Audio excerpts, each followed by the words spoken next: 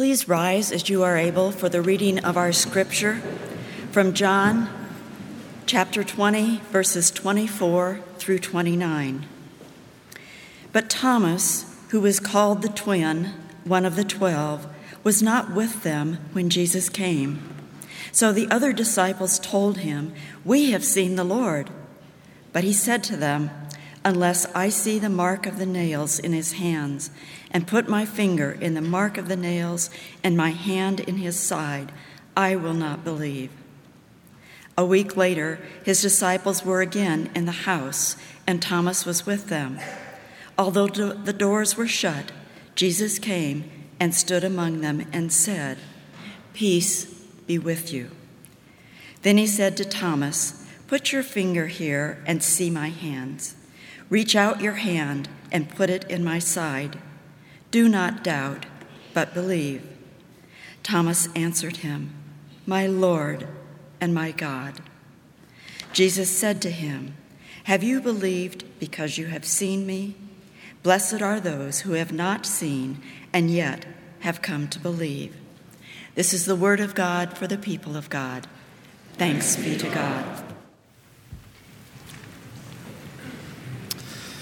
Thank you, Judy, for reading our lesson this morning. And welcome to this, the third Sunday of the season that we call Easter. It is a wonderful time to be together as we celebrate the 25th anniversary of Stephen Ministry. And as you can tell from your bulletin, at the conclusion of this service, we'll be asking our Stephen ministers to come forward, and you'll have a chance to welcome, especially those who are newly consecrated and commissioned in leadership through this important ministry. Sherry and I are very, very happy to have our daughter with us this morning, who is, a budding psychologist from Georgia, in Dahlonega, Georgia, at the University of North Georgia, and her friend Zach with her today.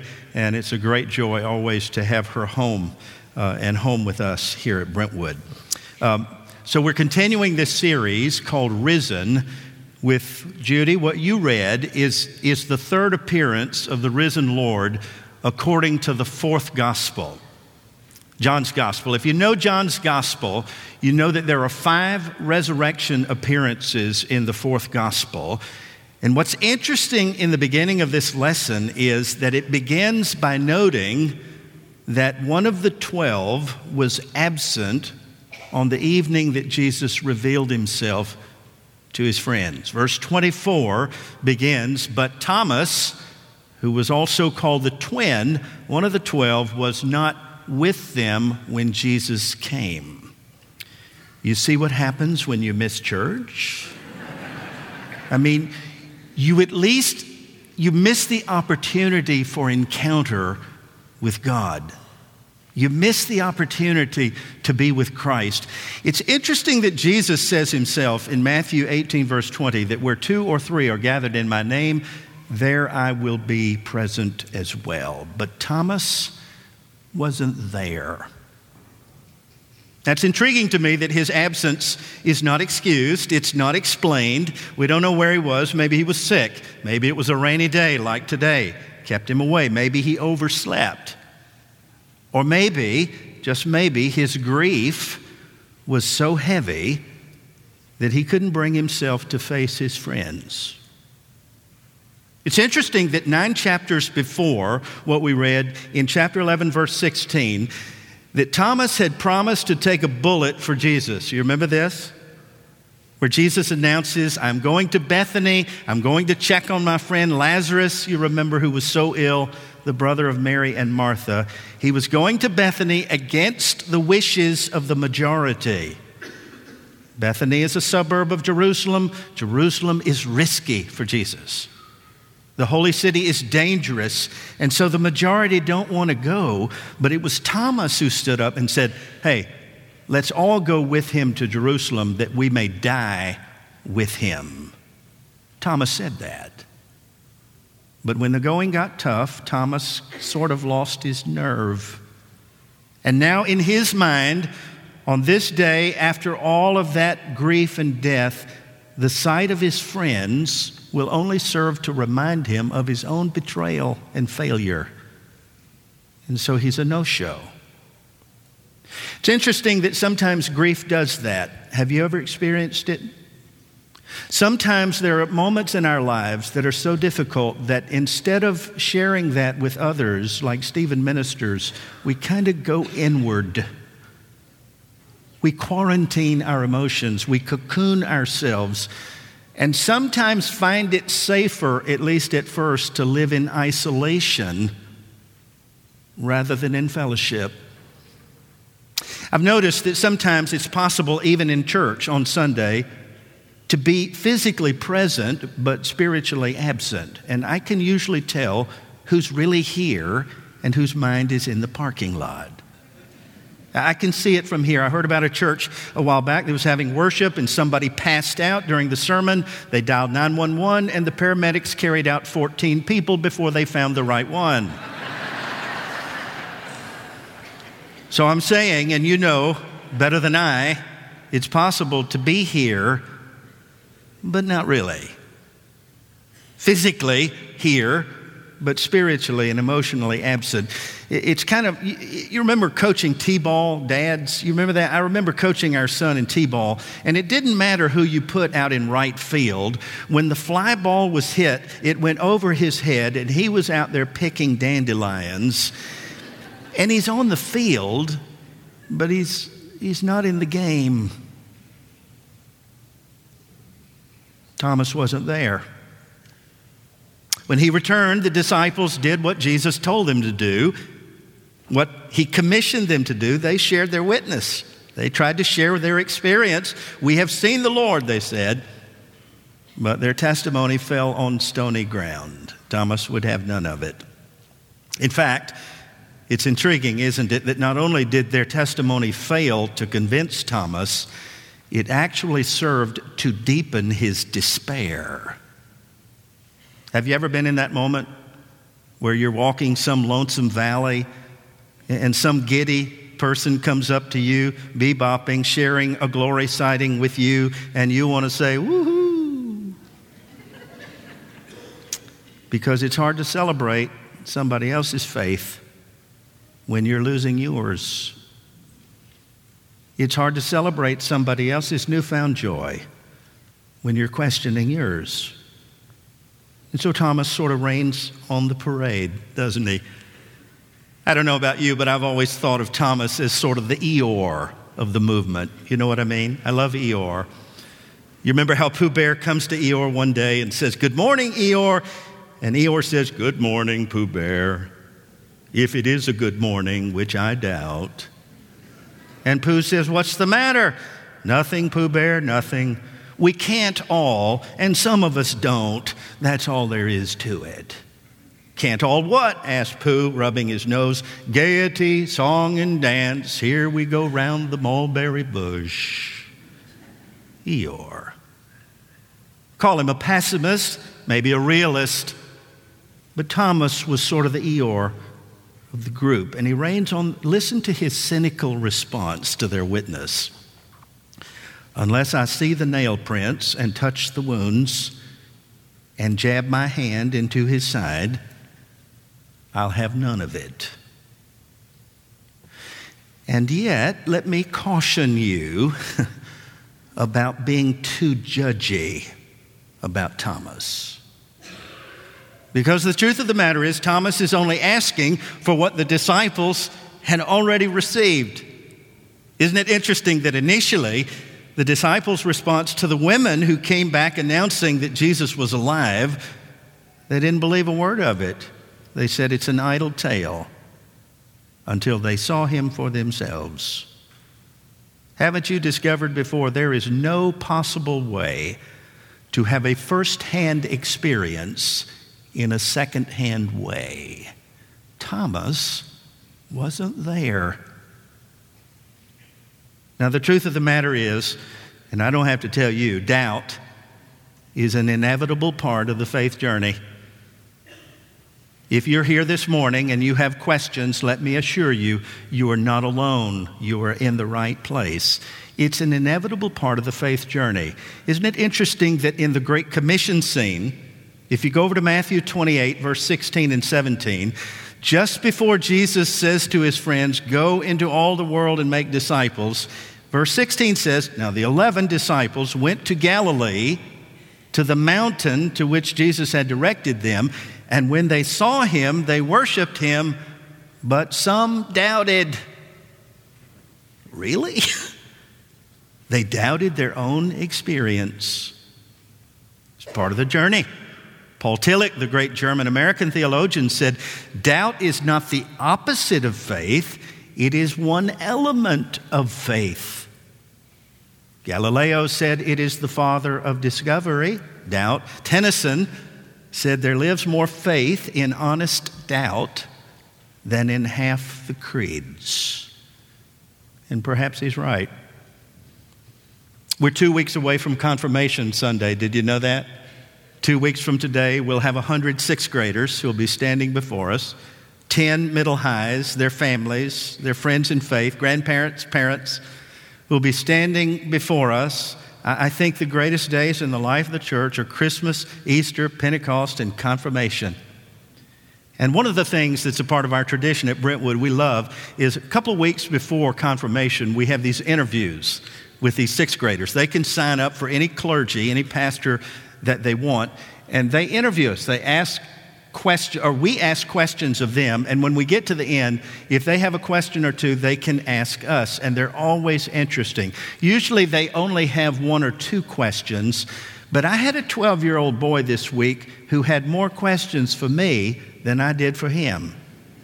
I mean, I only took 15 minutes. He took 25 minutes. We were going, these were good questions, but I felt like I was interviewing for my own job at one point. He asked things like this: do you get nervous when you preach? Where do you get your stories? Do they pay you? And then he got personal. How much do they pay you? Do you work one day a week, or do you work during the week as well? And then the last question that stuck with me: do you ever have a doubt? Do you ever have a doubt about God? Lane Davis preached last week. I hope you were here on Luke 24 on the Emmaus Road experience. If you weren't here, you got to hear that sermon online. It's a brilliant sermon. And he titled it, "The Meeting After the Meeting." I love that because that's really where it happens, isn't it? It's not just the meeting, it's the meeting after the meeting. And he saw this text, the road to Emmaus, as the meeting after the meeting. It was interesting that I preached this same text 2 days before Lane did in another context. I preached the Emmaus Road text in Pulaski, Tennessee, at the chapel event for the presidential inauguration, and I took a little different tactic with it. I began by talking about how this scene begins with a deep sense of grief and doubt. You see it in Cleopas, one of the followers of Jesus, and then the anonymous disciple. These 2 disciples, notice their demeanor and countenance. It's Easter Sunday evening. They have not seen the risen one. They have heard rumors that he's alive, but their last memory of Jesus was on Friday when he was bleeding to death on a cross, and later they laid him to rest. They're leaving Jerusalem. It's late in the afternoon. They're walking west towards a setting sun. They are myopic. They cannot see the future. And even their conversation is past tense. We had hoped that he was the one to come. They're just covered in the dust of grief and doubt. And then Luke says a stranger joins them along the way. Now, whenever you see the word stranger in the text, there's about to be an epiphany. Jesus said, when you do it to the stranger, you have done it unto me. Hebrews 13:2 says, when you entertain strangers, you are actually entertaining angels unaware, right? As early as Genesis 15, when Abram and Sarah in their 90s have a visit from 3 strangers announcing that this old woman is to conceive and bear a child, they knew it was of God. Good heavens, even the place they were staying, Oaks of Mamre, sounds like assisted living. And these strangers, all of a sudden you know that God is near.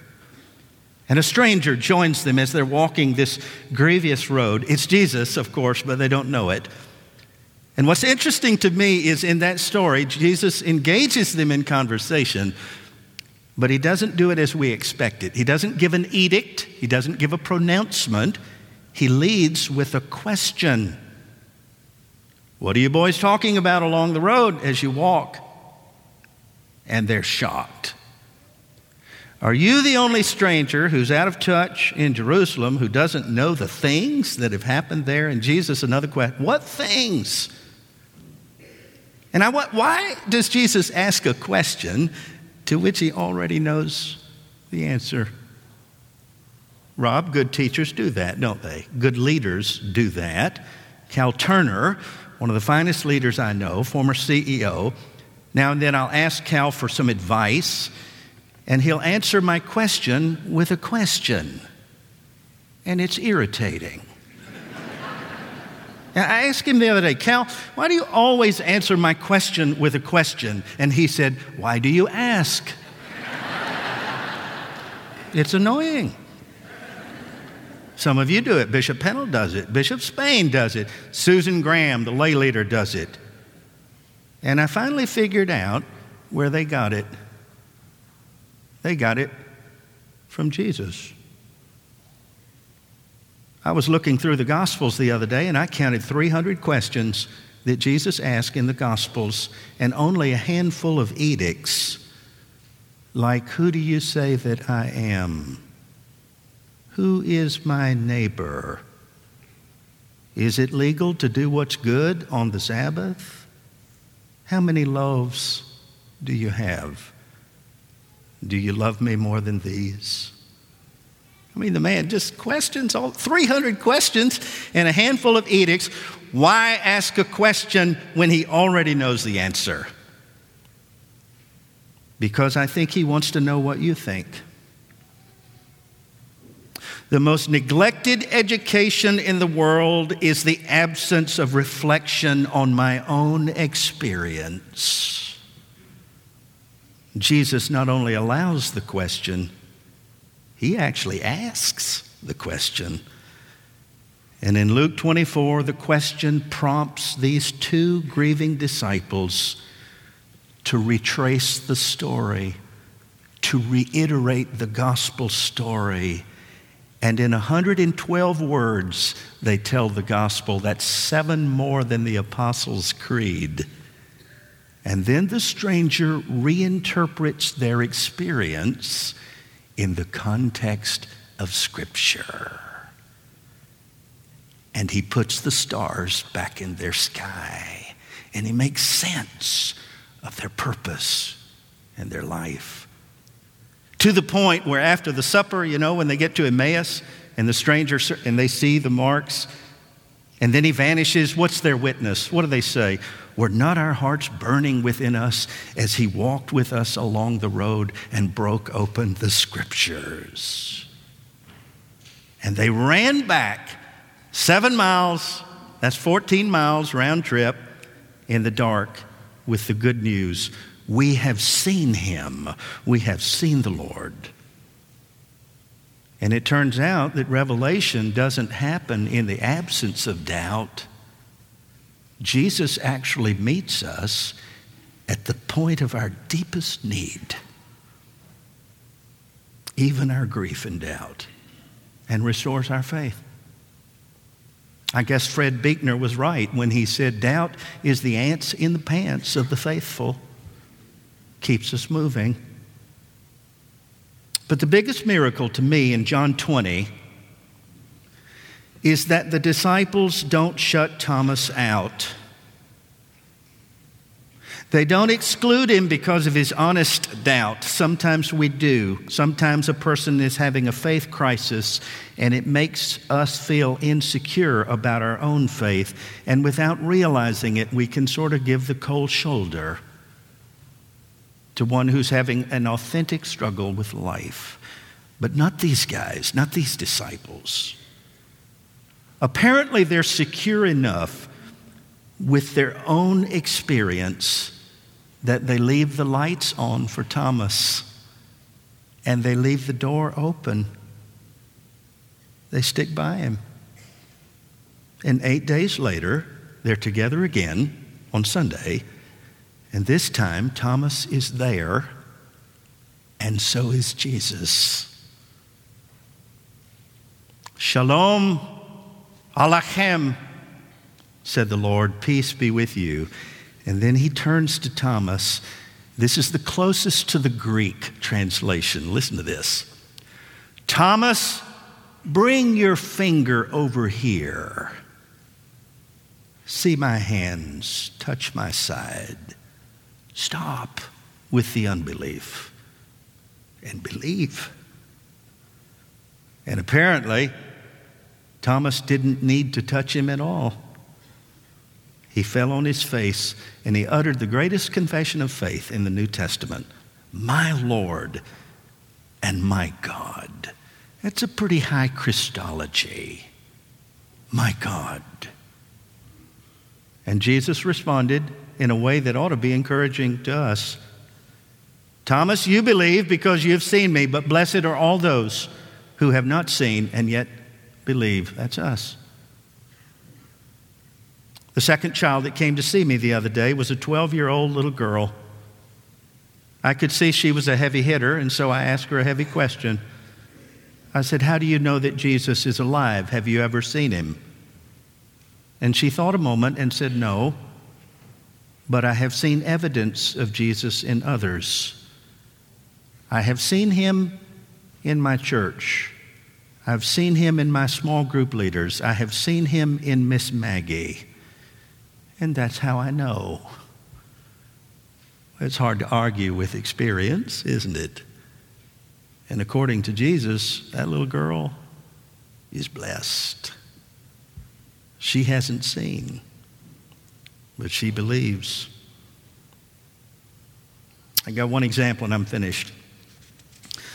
Some of you know the name Bishop Bev Jones. I have a picture of Bishop Bev Jones, who died about 6 weeks ago at the age of 91. He was a great saint of the church. He's a native Georgian. Years ago, he took his children, when he was a young pastor, camping in the North Georgia mountains to our version of Beersheba in North Georgia is called Camp Glisson in Dahlonega, Georgia, where my daughter's in school. If you've not been to Dahlonega, let me help you. It's right between Juneau and Claremont. Just down the road from Lula. Now you know where it is. He'd taken them on a hike. They were gone for several hours, and somehow or other they veered off the beaten path, and they got lost. He said the weather turned rough. All of a sudden it became cold. There were heavy thunderstorms and flashes of lightning, and my children were cold and wet, and we were going in circles, getting nowhere. He said, suddenly we saw at the bend of the path there a little lean-to with the smoke coming out of the chimney, and, you know, one of those houses where the dogs are under the house. Bev knocked on the door, and this bearded old man with faded jeans and flannel opened the door and let him in. Bev said, I wasn't sure we needed to go in, but we were cold and wet. We stood by the fire, we dried off and warmed up. He gave us a couple of towels. He was a strange man. He didn't say much, and he said I could tell by my children's faces that they were a little spooked by this man. But after a few moments, I thanked him, and I said to him, if you'll just point us towards the camp, we'll be on our way. And he said, I can't do that. I said, sir, it's almost dark. We need to get on our way. Just point us the right direction, and we'll find the path. He said, I can't do that. And now he said, we were really getting nervous. And then he said, I'll have to show you the way. I'll take you there. You'll follow me. And off they went. And Bev said, honestly, I didn't know at first if he intended to help us or harm us. But we had no choice. We followed him. He took us to the trail, but he didn't turn around there. He led us all the way back to the camp. In fact, he said he became the way for us. And we said thank you, and he disappeared in the woods, and we never even knew his name. Bev said the whole experience reminded me of my faith journey. He said, all my life I've wanted a map. I wanted God to give me a map so that I'd know exactly where I am and where I'm going. But God has never given me a map. Instead, he gave me a man. He gave me Jesus. We're not always sure where he's going, but if we follow him, he'll get you home. Bev said in his last years, the older I get, the fewer items I have in my creed, and the more I have faith in God. Now, I have no idea. I have no idea where you are today. Some of you may be on a high mountaintop. I hope you are. Some of you may be feeling a little lost. Some of you have kind of wandered off the beaten path, and you almost didn't come today.